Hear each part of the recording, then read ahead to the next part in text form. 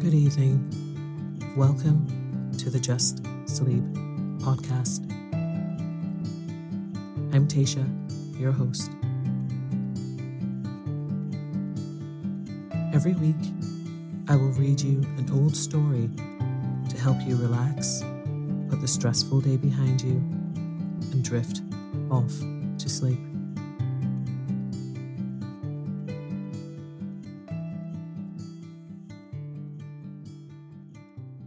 Occasionally, we will run ads in order to cover the costs of the production of the podcast. Rest assured, there will be no ads during or after the story. If you prefer an ad-free and intro-free show, you can join Just Sleep Premium. Visit justsleeppodcast.com/support for more information.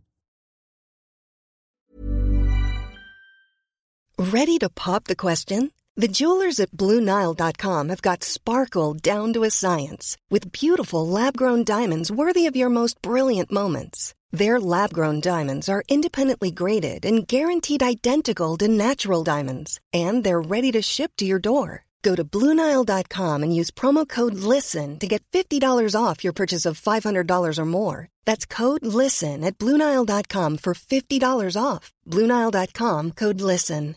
Hey, I'm Ryan Reynolds. At Mint Mobile, we like to do the opposite of what Big Wireless does. They charge you a lot, we charge you a little. So naturally, when they announced they'd be raising their prices due to inflation, we decided to deflate our prices due to not hating you.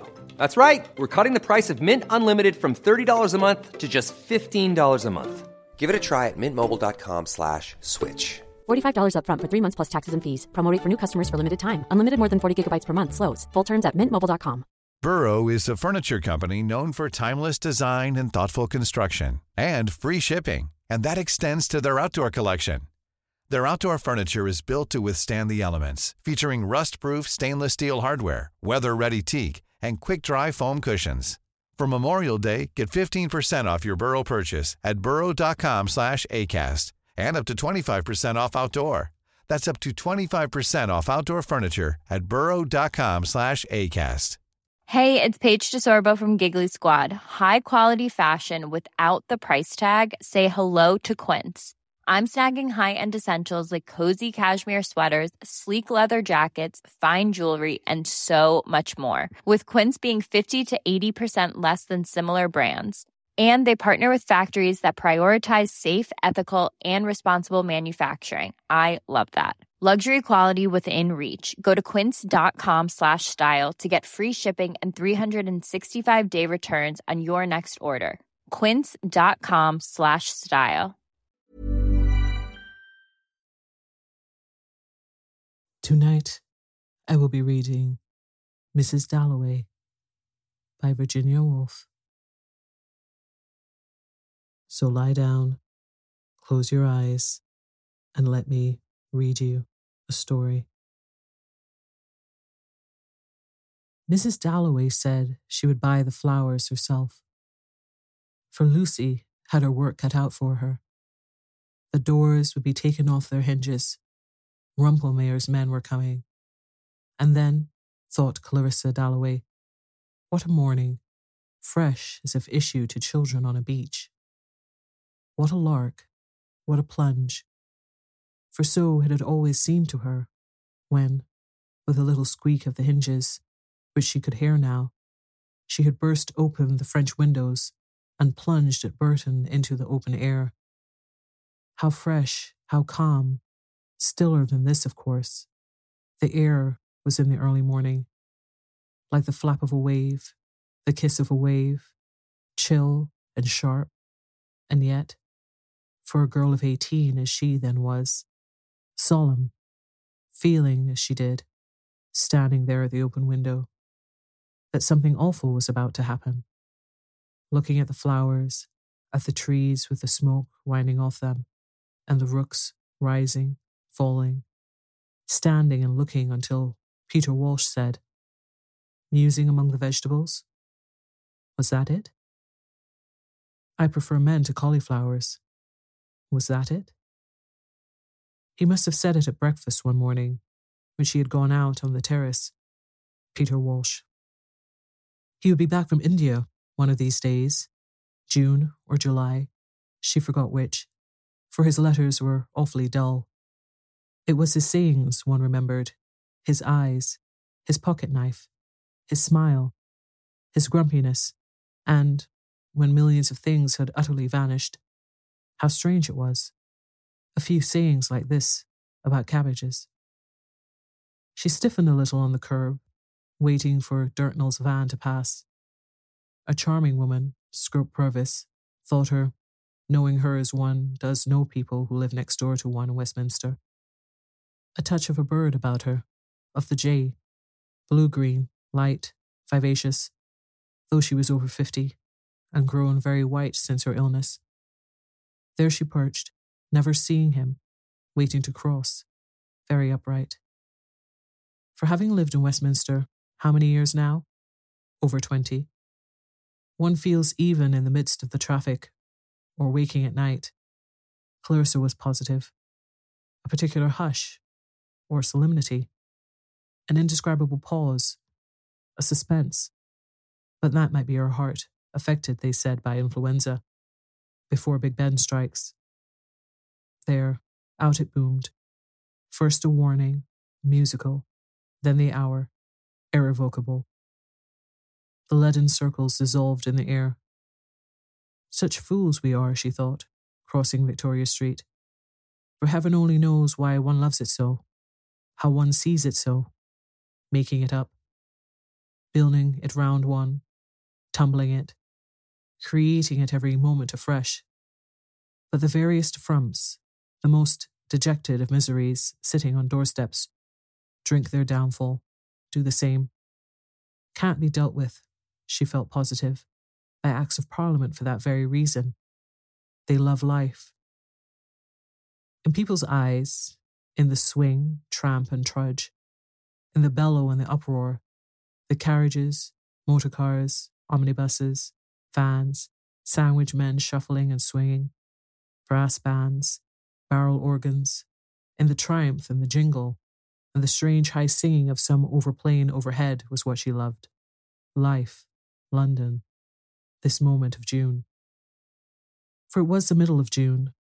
The war was over, except for someone like Mrs. Foxcroft at the embassy last night, eating her heart out because that nice boy was killed, and now that old manor house must go to a cousin.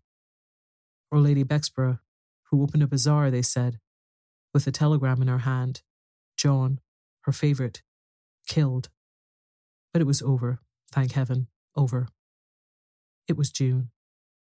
The King and Queen were at the palace, and everywhere, though it was still so early, there was a beating, a stirring of galloping ponies, tapping of cricket bats, Lords, Ascot, Ranelagh, and all the rest of it, wrapped in the soft mesh of the grey-blue morning air, which, as the day wore on, would unwind them, and set down on their lawns and pitches the bouncing ponies, whose forefeet just struck the ground, and up they sprung. The whirling young men and the laughing girls in their transparent muslins, who even now, after dancing all night, were taking their absurd woolly dogs for a run, and even now, at this hour, discreet old dowagers were shouting out in their motor cars on errands of mystery, and the shopkeepers were fidgeting in their windows with their paste and diamonds, their lovely old sea-green brooches in 18th century settings to tempt Americans. But one must economize, not buy things rashly for Elizabeth. And she too, loving it as she did with an absurd and faithful passion, being part of it, since her people were courtiers once in the time of the Georges, she too was going that very night to kindle and illuminate, to give her party. But how strange, on entering the park, the silence, the mist, the hum, the slow-swimming happy ducks, the pouched birds waddling. And who should be coming along with his back against the government buildings, most appropriately, carrying a dispatch box stamped with the royal arms? Who but Hugh Whitbread, her old friend Hugh, the admirable Hugh. "Good morning to you, Clarissa," said Hugh, rather extravagantly, for they had known each other as children. "Where are you off to?" "I love walking in London," said Mrs. Dalloway. "Really, it's better than walking in the country." They had just come up, unfortunately, to see doctors. Other people came to see pictures, go to the opera, take their daughters out. The Whitbreads came to see doctors. Times without number, Clarissa had visited Evelyn Whitbread in a nursing home. Was Evelyn ill again? "Evelyn was a good deal out of sorts," said Hugh, intimating by a kind of pout or swell of his very well-covered, manly, extremely handsome, perfectly upholstered body. He was almost too well-dressed always, but presumably had to be with his little job at court. That his wife had some internal ailment, nothing serious, which as an old friend, Clarissa Dalloway, would quite understand without requiring him to specify. Ah, yes, she did, of course. What a nuisance. And felt very sisterly and oddly conscious, at the same time, of her hat. Not the right hat for the early morning, was it? For Hugh always made her feel, as he bustled on, raising his hat rather extravagantly and assuring her that she might be a girl of 18, and of course he was coming to her party tonight. Evelyn absolutely insisted. Only a little late he might be after the party at the palace, to which he had to take one of Jim's boys. She always felt a little skimpy beside Hugh. Schoolgirlish, but attached to him, partly from having known him always, but she did think him a good sort in his own way, though Richard was nearly driven mad by him, and as for Peter Walsh, he had never to this day forgiven her for liking him. She could remember scene after scene at Burton, Peter furious, Hugh not, of course, his match in any way, but still not a positive imbecile as Peter made out, not a mere barbarous block. When his old mother wanted him to give up shooting or to take her to Bath, he did it, without a word. He was really unselfish. And as for saying, as Peter did, that he had no heart, no brain, nothing but the manners and breeding of an English gentleman, that was only her dear Peter at his worst. And he could be intolerable, he could be impossible, but adorable to walk with on a morning like this. June had drawn out every leaf on the trees. The mothers at Pimlico gave suck to their young. Messages were passing from the Fleet to the Admiralty. Arlington Street and Piccadilly seemed to chafe the very air in the park and lift its leaves hotly, brilliantly, on waves of that divine vitality which Clarissa loved. To dance, to ride, she had adored all that. For they might be parted for hundreds of years, she and Peter. She never wrote a letter, and his were dry sticks, but suddenly it would come over her. If he were with me now, what would he say? Some days, some sights bringing him back to her calmly, without the old bitterness, which perhaps was the reward of having cared for people. They came back in the middle of St. James's Park on a fine morning. Indeed, they did. But Peter, however beautiful the day might be, and the trees, and the grass, and the little girl in pink, Peter never saw a thing of all that. He would put on his spectacles, if she told him to. He would look. It was the state of the world that interested him. Wagner, Pope's poetry, people's characters eternally, and the defects of her own soul. How he scolded her. How they argued. She would marry a prime minister and stand at the top of a staircase. The perfect hostess, he called her. She had cried over it in her bedroom. She had the makings of the perfect hostess, he said. So she would still find herself arguing in St. James's Park, still making out that she had been right, and she had to, not to marry him. For in marriage, a little license, a little independence there must be between people living together, day in, day out in the same house, which Richard gave her, and she him. Where was he this morning, for instance? Some committee, she never asked what. But with Peter, everything had to be shared, everything gone into. And it was intolerable. And when it came to that scene in the little garden by the fountain, she had to break with him, or they would have been destroyed, both of them ruined, she was convinced. Though she had borne about with her for years like an arrow, sticking in her heart, the grief, the anguish, and then the horror of the moment when someone told her at a concert that he had married a woman met on the boat going to India. Never should she forget all that. Cold, heartless, a prude, he called her. Never could she understand how he cared. But those Indian women did, presumably. Silly, pretty, flimsy nincompoops. And she wasted her pity. For he was quite happy, he assured her, perfectly happy. Though he had never done a thing that they talked of, his life had been a failure. It made her angry still. She had reached the park gates. She stood for a moment, looking at the omnibuses in Piccadilly. She would not say of anyone in the world now that they were this or that. She felt very young, at the same time unspeakably aged. She sliced like a knife through everything, at the same time was outside, looking on. She had a perpetual sense, as she watched the taxi cabs, of being out, far out to sea and alone. She always had the feeling that it was very, very dangerous to live even one day. Not that she thought herself clever or much out of the ordinary.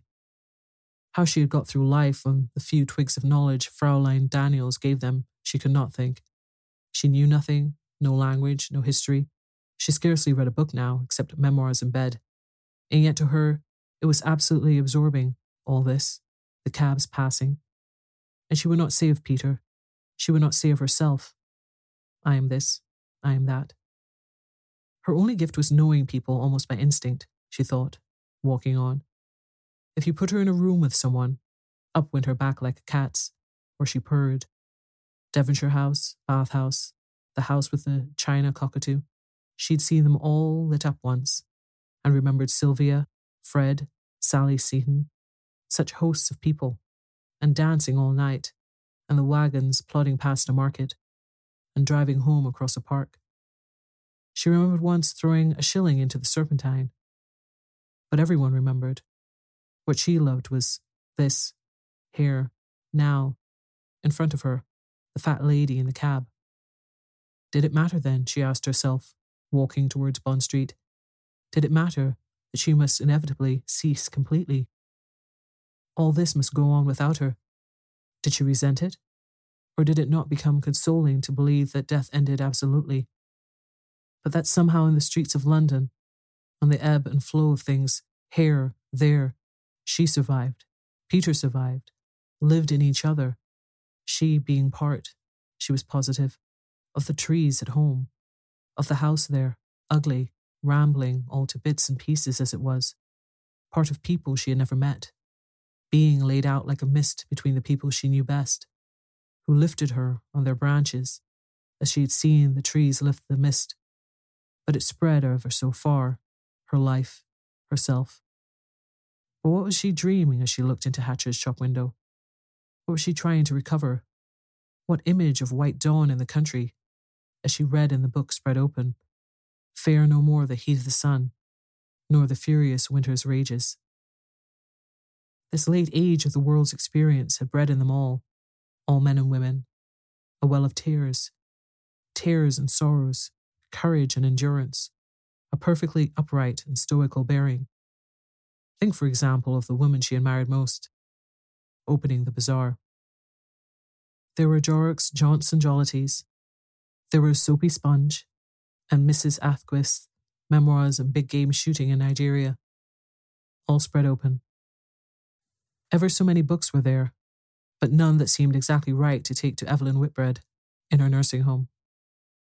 Nothing that would serve to amuse her and make that indescribably dried-up little woman look, as Clarissa came in, just for a moment cordial, before they settled down for the usual interminable talk of women's ailments.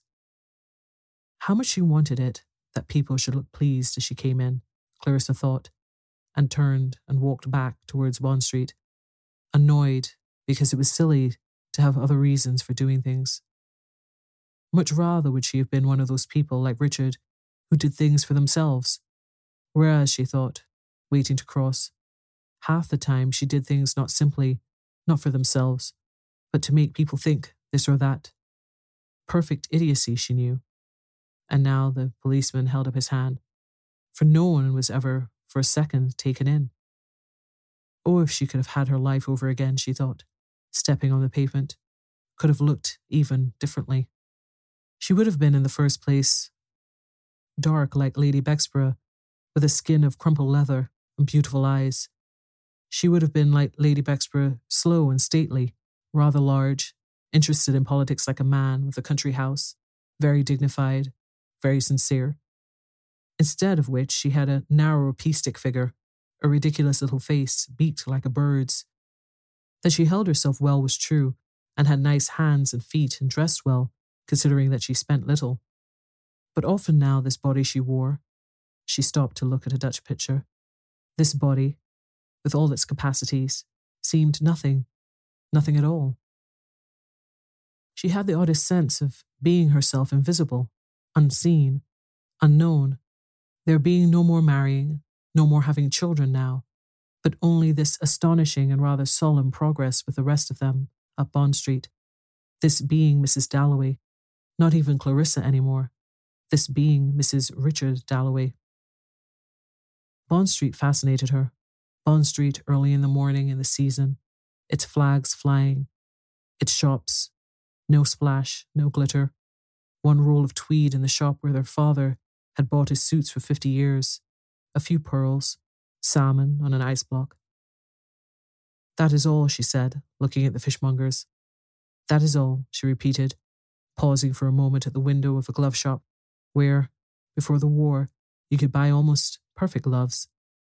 And her old Uncle William used to say, a lady is known by her shoes and her gloves. He had turned on his bed one morning in the middle of the war. He had said, I have had enough. Gloves and shoes. She had a passion for gloves. But her own daughter, her Elizabeth, cared not a straw for either of them. Not a straw, she thought, going on up Bond Street to a shop where they kept flowers for her when she gave a party. Elizabeth really cared for her dog most of all. The whole house this morning smelt of tar. Still, better poor Grizzle than Miss Kilman, better distemper and tar and all the rest of it, than sitting mewed in a stuffy bedroom with a prayer book. Better anything, she was inclined to say. But it might only be a phase, said Richard, such as all girls go through. It might be falling in love. But why with Miss Kilman? Who had been badly treated, of course. One must make allowances for that. And Richard said she was very able, had a really historical mind. Anyhow, they were inseparable. And Elizabeth, her own daughter, went to communion. And how she dressed, how she treated people who came to lunch, she did not care a bit.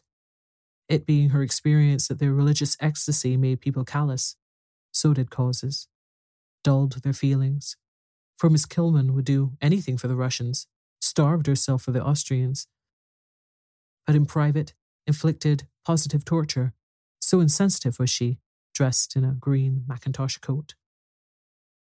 Year in, year out, she wore that coat. She perspired. She was never in the room 5 minutes without making you feel her superiority, your inferiority, how poor she was, how rich you were, how she lived in a slum without a cushion or a bed or a rug or whatever it may be. All her soul rusted with that grievance sticking in it. Her dismissal from school during the war. Poor, embittered, unfortunate creature. For it was not her one hated, but the idea of her, which undoubtedly had gathered in itself a great deal that was not Miss Kilman, had become one of those spectres with which one battles in the night, one of those spectres who stand astride us and suck up half our lifeblood, dominators and tyrants. For no doubt, with another throw of the dice, had the black been uppermost and not the white, she would have loved Miss Kilman. But not in this world. No. It rasped her, though, to have stirring about in her this brutal monster, to hear twigs cracking and feel hooves planted down in the depths of that leaf-encumbered forest, the soul, never to be content quite, or quite secure. For at any moment the brute would be stirring, this hatred, which especially since her illness, had power to make her feel scraped, hurt in her spine, gave her physical pain, and made all pleasure, and beauty, and friendship, in being well and being loved, and making her home delightful, rock, quiver, and bend, as if indeed there were a monster grubbing at the roots, as if the whole panoply of content were nothing but self-love, this hatred. Nonsense, nonsense, she cried to herself, pushing through the swing doors of Mulberry's, the florist's. She advanced, light, tall, very upright, to be greeted at once by button-faced Miss Pym, whose hands were always bright red, as if they'd been stood in cold water with the flowers. There were flowers, delphiniums, sweet peas, bunches of lilac and carnations, masses of carnations. There were roses, there were irises. Ah, yes. So she breathed in the earthy garden sweet smell as she stood talking to Miss Pym, who owed her help and thought her kind, for kind she had been years ago, very kind. But she looked older this year, turning her head from side to side among the irises and roses, and nodding tufts of lilac with her eyes half closed, snuffing in, after the street uproar, the delicious scent, the exquisite coolness. And then, opening her eyes, how fresh, like frilled linen, clean, from a laundry laid in wicker trays, the roses looked, and dark and prim the red carnations, holding their heads up, and all the sweet peas spreading in their bowls, tinged violet, snow-white, pale, as if it were the evening and girls in muslin frocks came out to pick sweet peas and roses after the superb summer's day, with its almost blue-black sky, its delphiniums, its carnations, its arm lilies was over. And it was the moment between 6 and 7 when every flower, roses, carnations, irises, lilac, glows, white, velvet, red, deep orange. Every flower seems to burn by itself, softly, purely in the misty beds. And how she loved the grey white moths spinning in and out over the cherry pie, over the evening primroses. And as she began to go with Miss Pym from jar to jar, choosing nonsense, nonsense, she said to herself, more and more gently, as if this beauty, this scent, this colour, and Miss Pym, liking her, trusting her, were a wave which she let flow over her and surmount that hatred, that monster, surmount it all, and lifted her up and up when a pistol shot in the street outside. There are those motor cars, said Miss Pym, going to the window to look, and coming back and smiling apologetically, with her hands full of sweet peas, as if those motor cars, those tires of motor cars, were all her fault. The violent explosion which made Mrs. Dalloway jump and Miss Pym go to the window and apologise came from a motor car which had drawn to the side of the pavement precisely opposite Mulberry's shop window. Passers-by, who, of course, stopped and stared, had just time to see a face of the very greatest importance against the dove-grey upholstery before a male hand drew the blind and there was nothing to be seen except a square of dove-grey. Yet rumours were at once in circulation from the middle of Bond Street to Oxford Street on one side, to Atkinson's scent shop on the other, passing invisibly, inaudibly like a cloud, swift, veil-like upon hills, falling indeed with something of a cloud's sudden sobriety and stillness upon faces, which a second before had been utterly disorderly. But now mystery had brushed them with her wing. They had heard the voice of authority. The spirit of religion was abroad with her eyes bandaged tight and her lips gaping wide. But nobody knew whose face had been seen. Was it the Prince of Wales's, the Queen's, the Prime Minister's? Whose face was it? Nobody knew. Edgar J. Watkiss, with his roll of lead piping round his arm, said audibly, humorously of course, the Prime Minister's car. Septimus Warren-Smith, who found himself unable to pass, heard him. Septimus Warren-Smith, aged about 30, pale-faced, beak-nosed, wearing brown shoes and a shabby overcoat, with hazel eyes which had that look of apprehension in them which makes complete strangers apprehensive too. The world has raised its whip. Where will it descend? Everything had come to a standstill. The throb of the motor engines sounded like a pulse irregularly drumming through an entire body. The sun became extraordinarily hot because the motor car had stopped outside Mulberry's shop window. Old ladies in the tops of omnibuses spread their black parasols. Here a green, here a red parasol, opened with a little pop. Mrs. Dalloway, coming to the window with her arms full of sweet peas, looked out with her little pink face pursed in inquiry. Everyone looked at the motor car. Septimus looked. Boys on bicycles sprang off. Traffic accumulated. And there the motor car stood with drawn blinds, and upon them a curious pattern like a tree, Septimus thought. And this gradual drawing together of everything to one centre before his eyes, as if some horror had come almost to the surface and was about to burst into flames, terrified him. The world wavered and quivered and threatened to burst into flames. It is I who am blocking the way, he thought. Was he not being looked at and pointed at? Was he not weighted there, rooted to the pavement for a purpose? But for what purpose?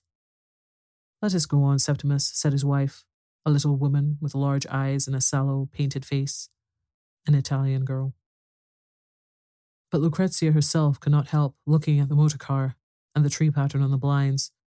Was it the Queen in there? The Queen going shopping? The chauffeur, who had been opening something, turning something, shutting something, got onto the box. Come on, said Lucrezia.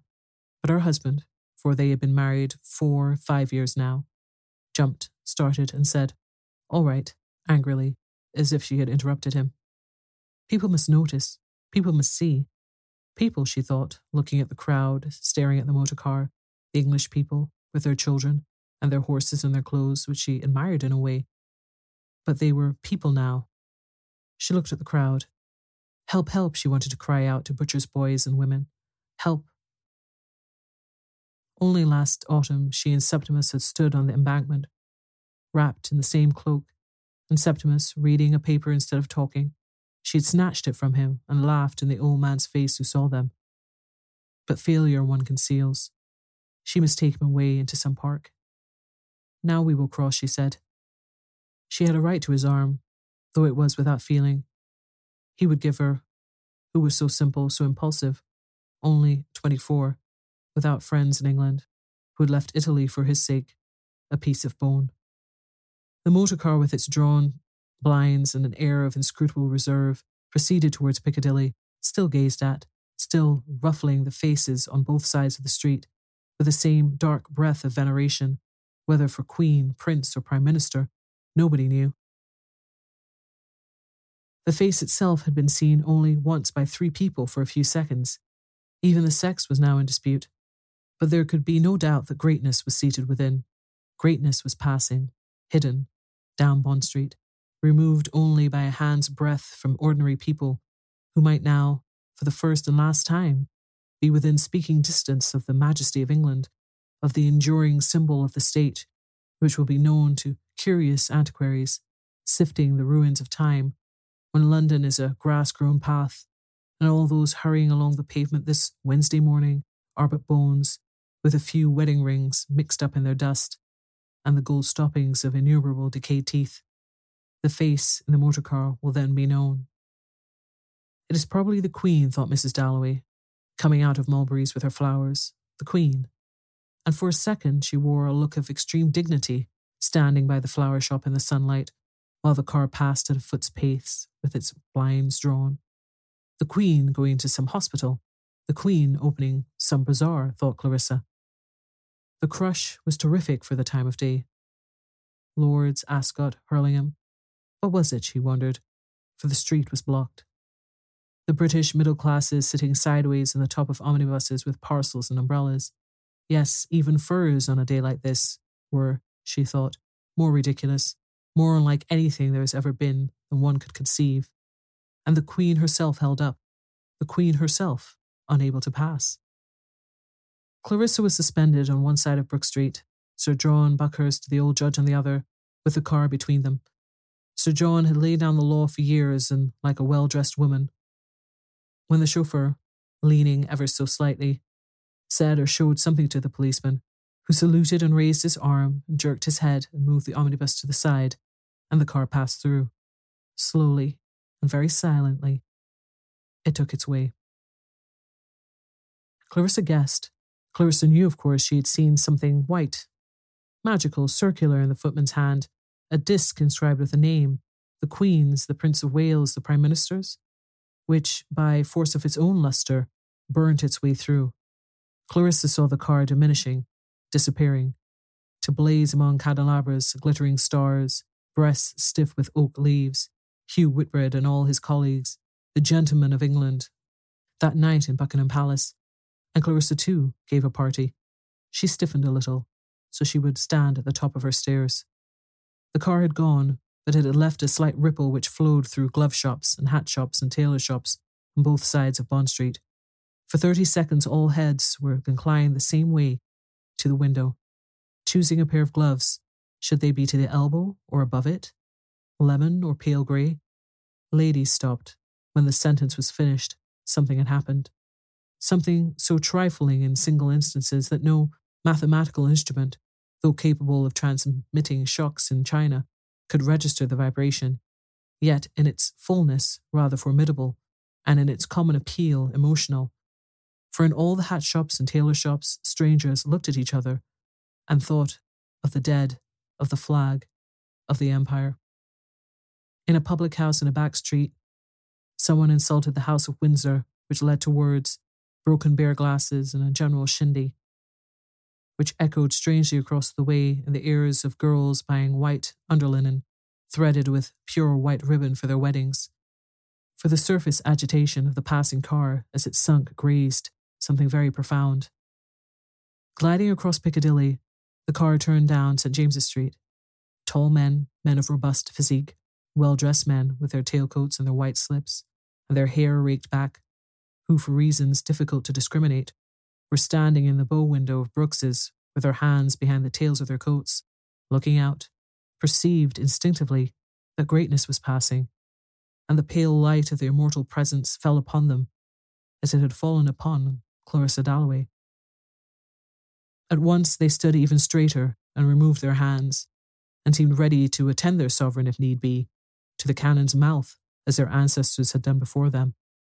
The white busts and the little tables in the background, covered with the copies of the Tatler and siphons of soda water, seemed to approve, seemed to indicate the flowing corn and the manor houses of England, and to return the frail hum of the motor wheels as the walls of a whispering gallery returned a single voice expanded and made sonorous by the might of a whole cathedral. Shawled Moll Pratt, with her flowers on the pavement, wished the dear boy well.